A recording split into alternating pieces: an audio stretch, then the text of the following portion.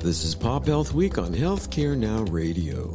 I'm Greg Masters, Managing Director of Health Innovation Media, the executive producer and co-host of the show. Joining me in the virtual studio is co-founder and principal co-host Fred Goldstein, president of Accountable Health, LLC. At Pop Health Week, we engage industry leadership and stakeholder voices spanning payer, provider, patient vendor, and regulatory communities in population health best practices and strategy. Connect with us at www.popupstudio.productions or follow and direct message me on Twitter at GregMastersMPH, and that is Greg with 2 G's.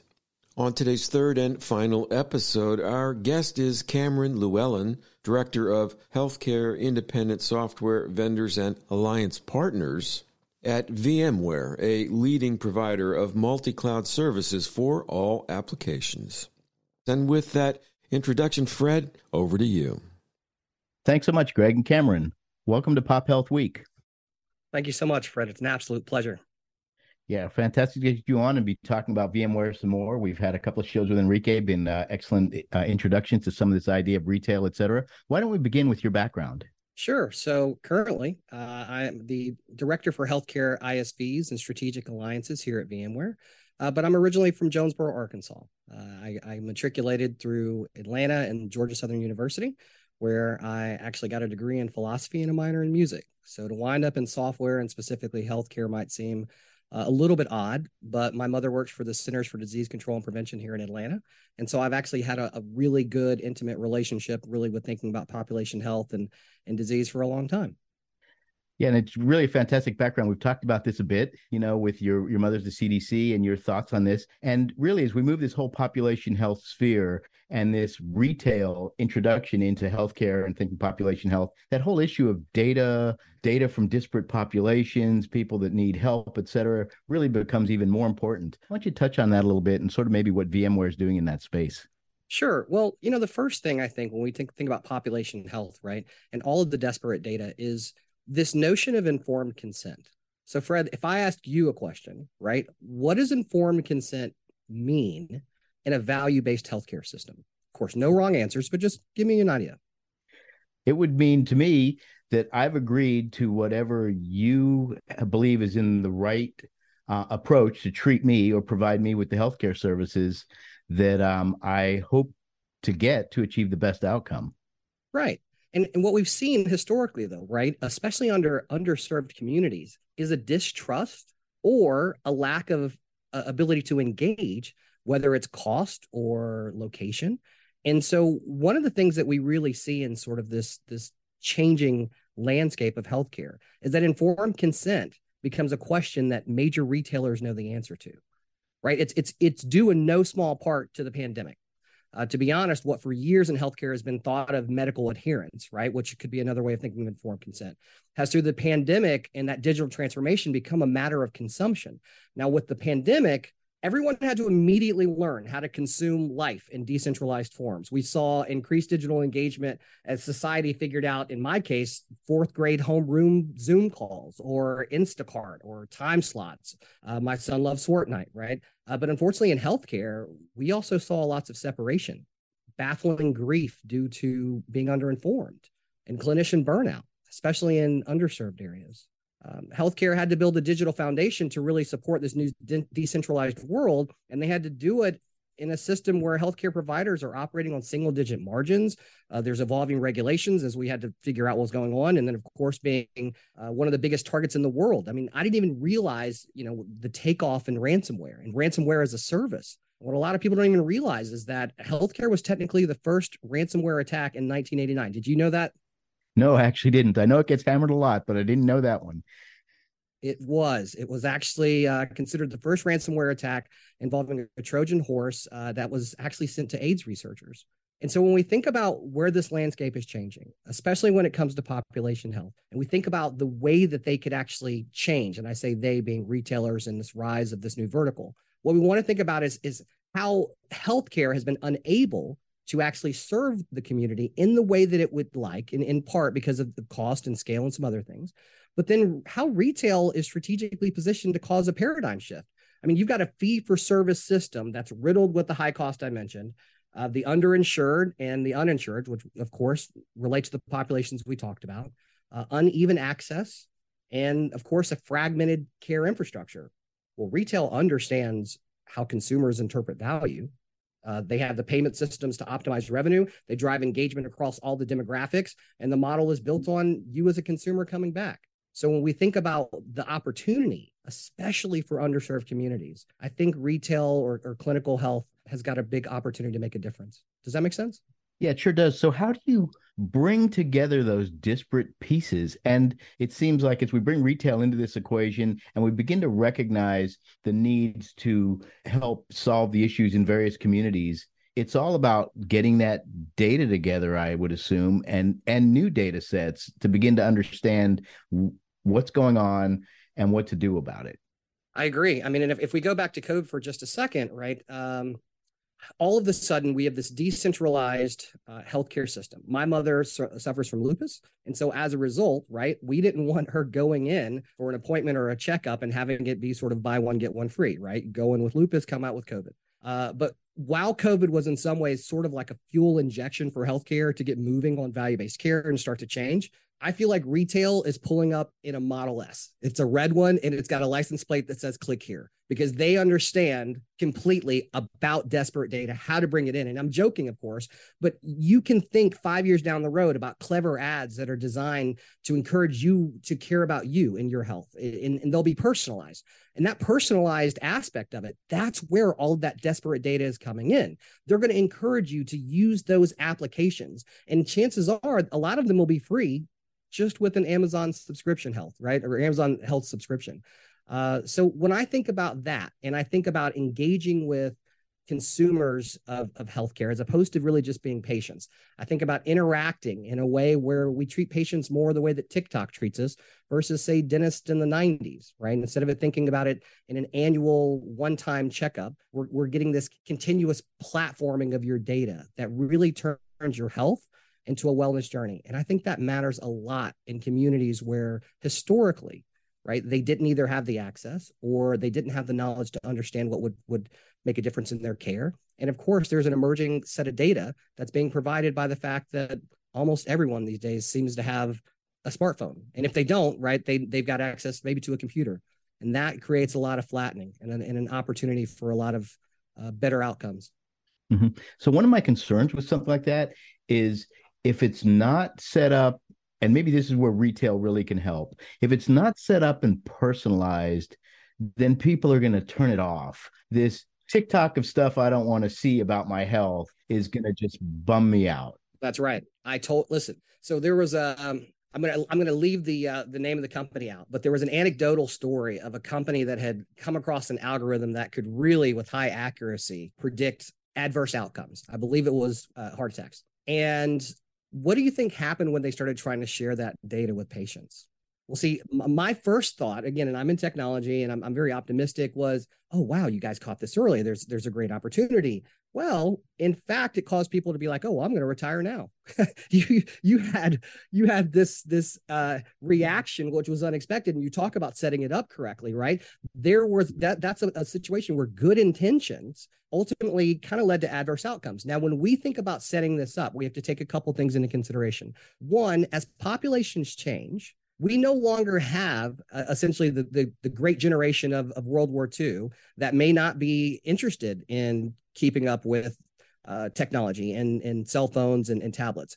And so the introduction of that data, that personalization, that setup, there's a couple things that are going to be able to happen that's going to make it so that those people have the access that they're currently used to. Just this week, I believe Best Buy announced about their home health innovation using the Geek Squad. So the Geek Squad's going to come in, it's going to set up these devices, it's going to work on your network. And just in the way that, people think about brands like Apple where it just works, I think healthcare is an opportunity to just work.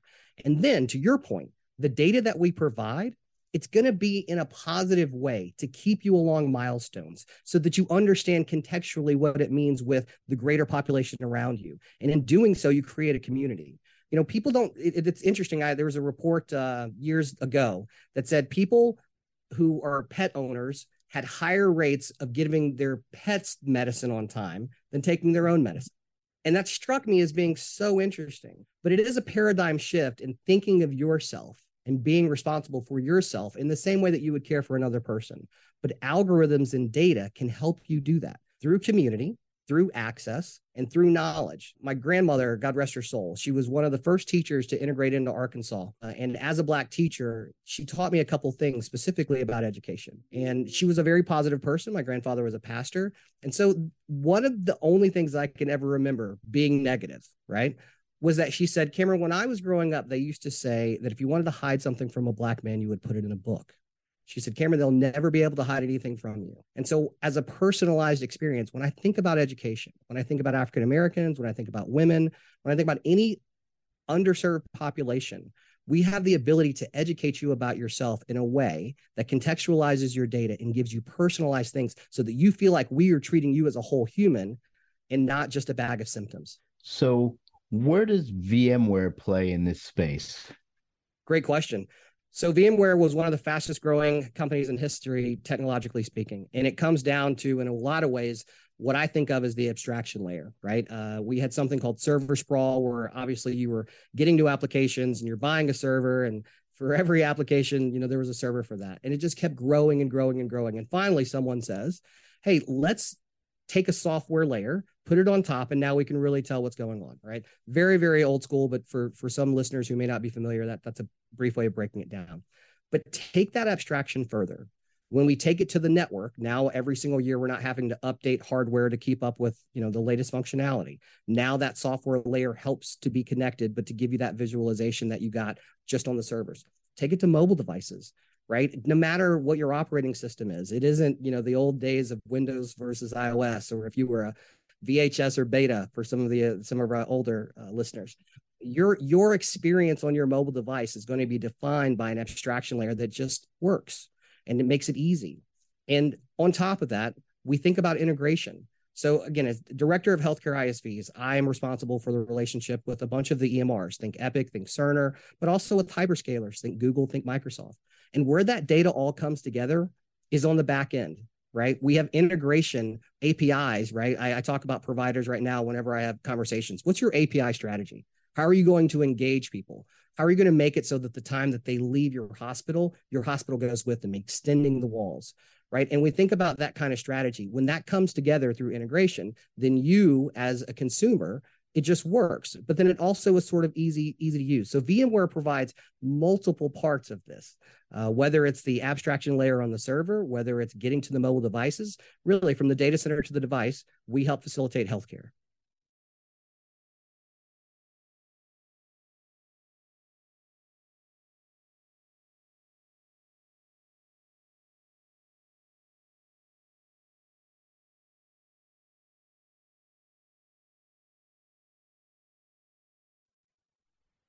And so, Cameron, as the system moves, you mentioned a little bit, it used to be hospital-centric, physician office-centric, but now care is kind of everywhere. All new delivery methods, whether it's mobile vans or hospital at home, et cetera. So this layer sort of facilitates that data exchange? Correct. So if we think about smart ambulances, right, they need connectivity. If we think about the new broadband that was created just for first responders, how do we keep that broadband secure? How do we make sure that we're not having packet loss? How do we understand that? One of the things that we've really seen a rise of, and you might be familiar, it's usually called digital employee management or digital employee experience. I speak in healthcare, so I think about clinician experience, right? I think about chief nursing officers, and I think about what that kind of access means. But I think about the fact that you may not understand that technology. And so to give you an example, when VMware had to roll out, I believe 10,000 users, we were able, with that digital employee experience, being able to monitor what's happening on your device at a passive way to actively take a response. So one of our coworkers actually got a phone call saying, hey, we see that the driver for this particular application is not working, and we just wanted to go ahead and let you know we're proactively fixing it for you. That's a great experience. And when we take that to healthcare, right, we're able now to give you data about the way that your applications are being used, what your engagement is like, and that, again, drives better healthcare outcomes. Now take that one step further, merge that with the personalization of retail, and you've got something really, really powerful. And if you're just tuning in, you're listening to Pop Health Week on Healthcare Now Radio. We're speaking with Cameron Lewellen, Director of Healthcare Independent Software Vendors and Alliance Partners at VMware. So you can push this or connect this system to the patient's phone, to a clinician, to somebody at hospital at home, and it's sort of device agnostic. Right. And let's think about it this way as well, right? If we think about healthcare being everywhere, in the previous example, the Best Buy Geek Squad guy comes in. He's setting up a bunch of devices. Actually, it's International Women's Day, so we'll make it a woman that comes in. And she's setting up a bunch of devices, and those devices are communicating securely, right? So you're not actually being able to hack that or anything. And those devices are all reporting to something in the cloud, right? And we also think about the cloud here at VMware as going from a cloud chaos, where in the same way that we saw adoption in new technologies where people got locked in, we want to avoid vendor lock-in, especially for healthcare. If you're running on a single digit margin, we don't want you locked inside of one cloud. And so when we think about access, we want to think about having choice to multiple clouds, but for that end user who is consuming your services, it's got to work. It's got to all come back to a good abstraction layer. And if there's a problem, you need to be able to remediate that problem quickly. Because I don't know about you, but anytime I've had Uber Eats and they deliver it to the wrong house, I get a little upset. But if Uber called me and said, hey, we just realized we made a mistake and your food is next door, that kind of proactive engagement, that makes me a consumer. That brings me back. Now imagine that's your doctor. Hey, Fred, we are so glad that you came in last week. We love the fact that your numbers look great. We've got a couple of different things we want to add in terms of engagement to make sure that you feel supported. And if there's anything else that you want, please let us know. Because let's be honest, Fred, EMRs aren't set up to take patient engagement. EMRs aren't set up for the qualitative, aspect of the patient, right? You could have a problem with your foot and a cortisone shot would be covered by your insurance, but an insole that might be 50 feet away on aisle E in Walmart could do the same thing. Let me tell you what people who don't like needles would prefer. And let me tell you how they would feel if I suggested that and they felt seen. It's fascinating to listen to this because I had a recent experience. I moved about a year ago and had to find a new primary care physician. So I went to this one practice and went to the first, visit, and they said, and my prior primary care physician said, okay, here's some things to take with you. Here's the chart. Here are the things you need to get ordered when you're down there and some stuff. And so I went and said, okay, here are the things I need to get done. And I guess they didn't have an interconnected system because it just fell apart. I literally had to go out and try and figure out, did you make that call? Have you scheduled this? Did you send an order to the lab? And, I guess that's sort of what we're living in today. But what you talk about sounds like such a better future. And where are there places that are doing this, I guess, with VMware now? Wow, that's a great question. So there's plenty of places that are doing it. And I want to be careful because I did not prepare currently to giving you any wins, but I can give you a couple of examples if that's perfect. Okay. One hospital came to us specifically looking to have patient engagement be a major part of the way that they went to market. And what they were trying to do is to make sure that they could collect that data, but then also translate that into actionable things.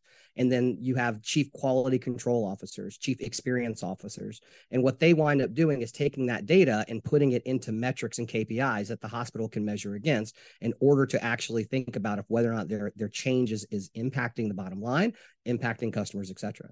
And so what I love to point out, right, is that VMware has had a continued history, right, where we are working with the largest EMR providers, with the largest identity providers, with the largest cloud providers to ultimately be able to deliver on whatever your goal is. Now, again, those goals change based on what kind of organization you are, if you're in a very population dense area, what's your specialties. But the bottom line of it is that you've got to have visibility. You've got to have something that's cloud smart because you may not be on premise. You may not want to go completely cloud native. And what VMware does for all of those organizations, regardless of what healthcare institution we're talking about, is provide that interconnectivity and provide that visibility and provide that security.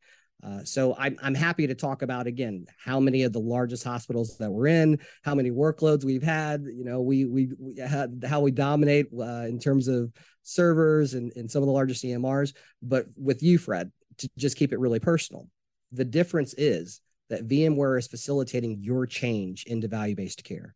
And we all know that is one of the necessary things for healthcare providers to really continue to challenge for a market that's being upended, if you will, by some great retail entrants. Absolutely, Cameron. When I think about, population health, the underpinnings of it is data. And you have to be able to get that data from the numerous different sources that are out there, put it into a usable format, and then do something about it. And so when you then layer on and say, we're now going to do value-based care and begin to change reimbursement based upon things like that, it becomes even more critical for these facilities, healthcare systems, providers, physicians, et cetera, to be able to link up to these disparate sources, get the information they need in a way they can use it right where they're at, and then be able to then implement any recommendations or changes for the patients or their system. I agree. And if we start to break down again what that disparate data really looks like, I like to separate it. If we take this back outside of health, right? Fred, if I were to ask you, what are your hobbies? My hobbies? Fishing, backpacking, boating, paddleboarding, those kinds of things. All right. Now, if I'm monitoring your shopping trends, then I will eventually cyclically know that, hey, usually in June, July, Fred likes to take a vacation. He's going to go do some fly fishing. And so what are you going to get as a recommendation in your Amazon shopping cart? Right. Yeah. Right. Fly fishing gear. Okay. Now, think about, I went in, I've got high blood pressure. Now I'm headed to Whole Foods. And what I'm getting is prompted by coupons related to foods that are going to reduce inflammation, coupons that are related to food that eventually my insurance provider might look at and say, hey, Cam's with the program, right? Cam's hitting metrics that are based on an application, and we can verify that he's buying the food that's actually going to help him to get better. And eventually, right, that could reduce what you're actually charging me in terms of my rates, right? It comes back to that notion of personalization in retail. And unfortunately, healthcare just wasn't able to do that. If I'm a doctor serving a very large population, I'm sorry, but I don't know where your nearest grocery store is. I'm not going to know.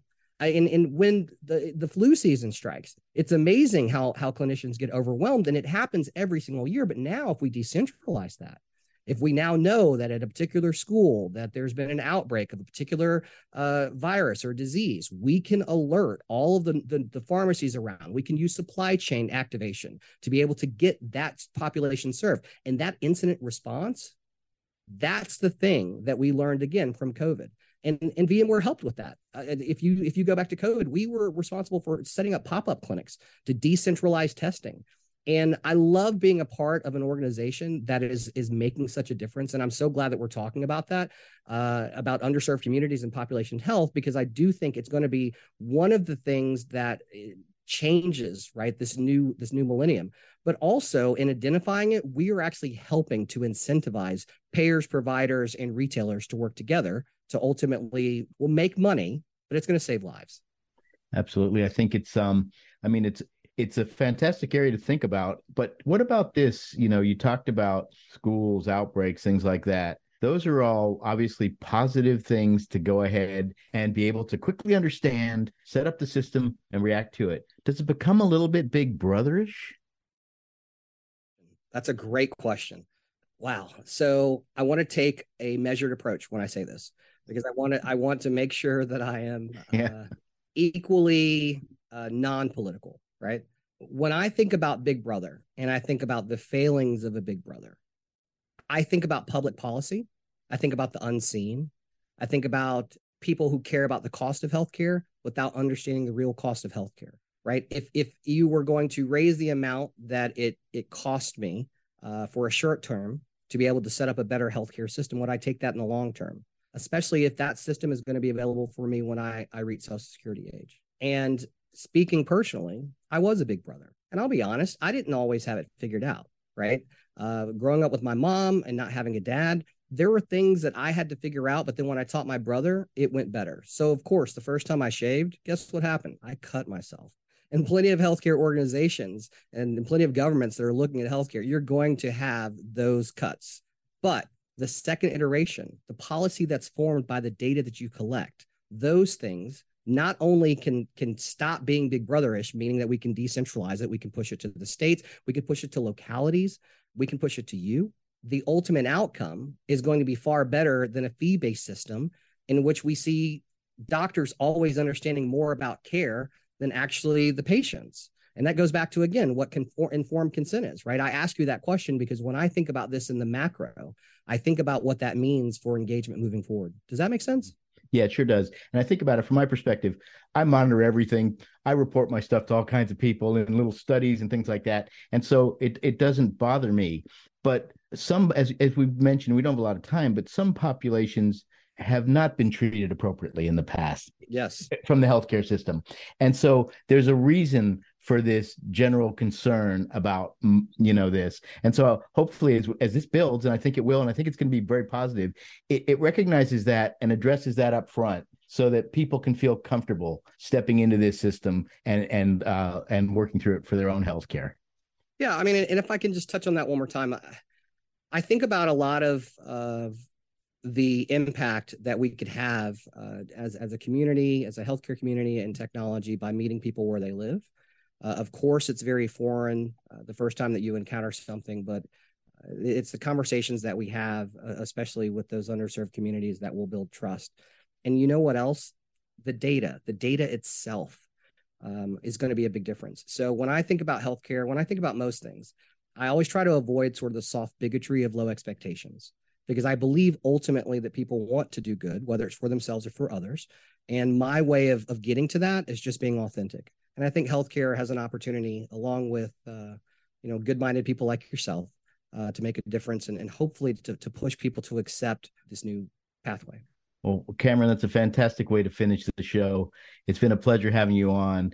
What you're talking about really needs to continue to grow. And I really appreciate your thoughtfulness in how you consider this and brought it to our attention. Thank you so much, Fred. I love your show, a longtime listener, and just honored to be on it. I can't wait to send this to my mom. Happy International Women's Day. Absolutely. And back to you, Greg. And thank you, Fred. That is the last word on today's broadcast. I do want to thank Cameron Lewellen, Director of Healthcare Independent Software Vendors and Alliance Partners at VMware, for his timely and challenging insights today.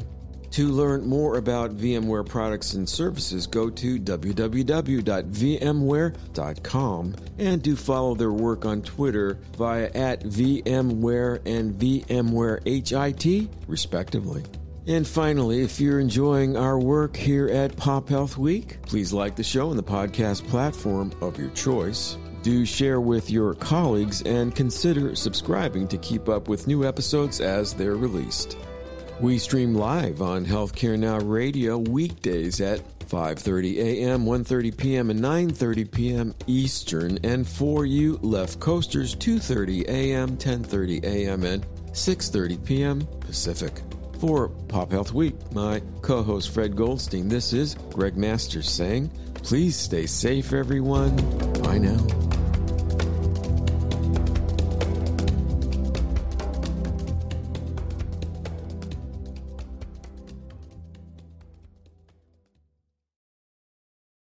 With Lucky Land Slots, you can get lucky just about anywhere. Dearly beloved, we are gathered here today to... Has anyone seen the bride and groom? Sorry, we're here. We were getting lucky in the limo and we lost track of time. No, Lucky Land Casino, with cash prizes that add up quicker than a guest registry. In that case, I pronounce you lucky. Play for free at LuckyLandSlots.com. Daily bonuses are waiting. No purchase necessary. Void where prohibited by law. 18+. Terms and conditions apply. See website for details.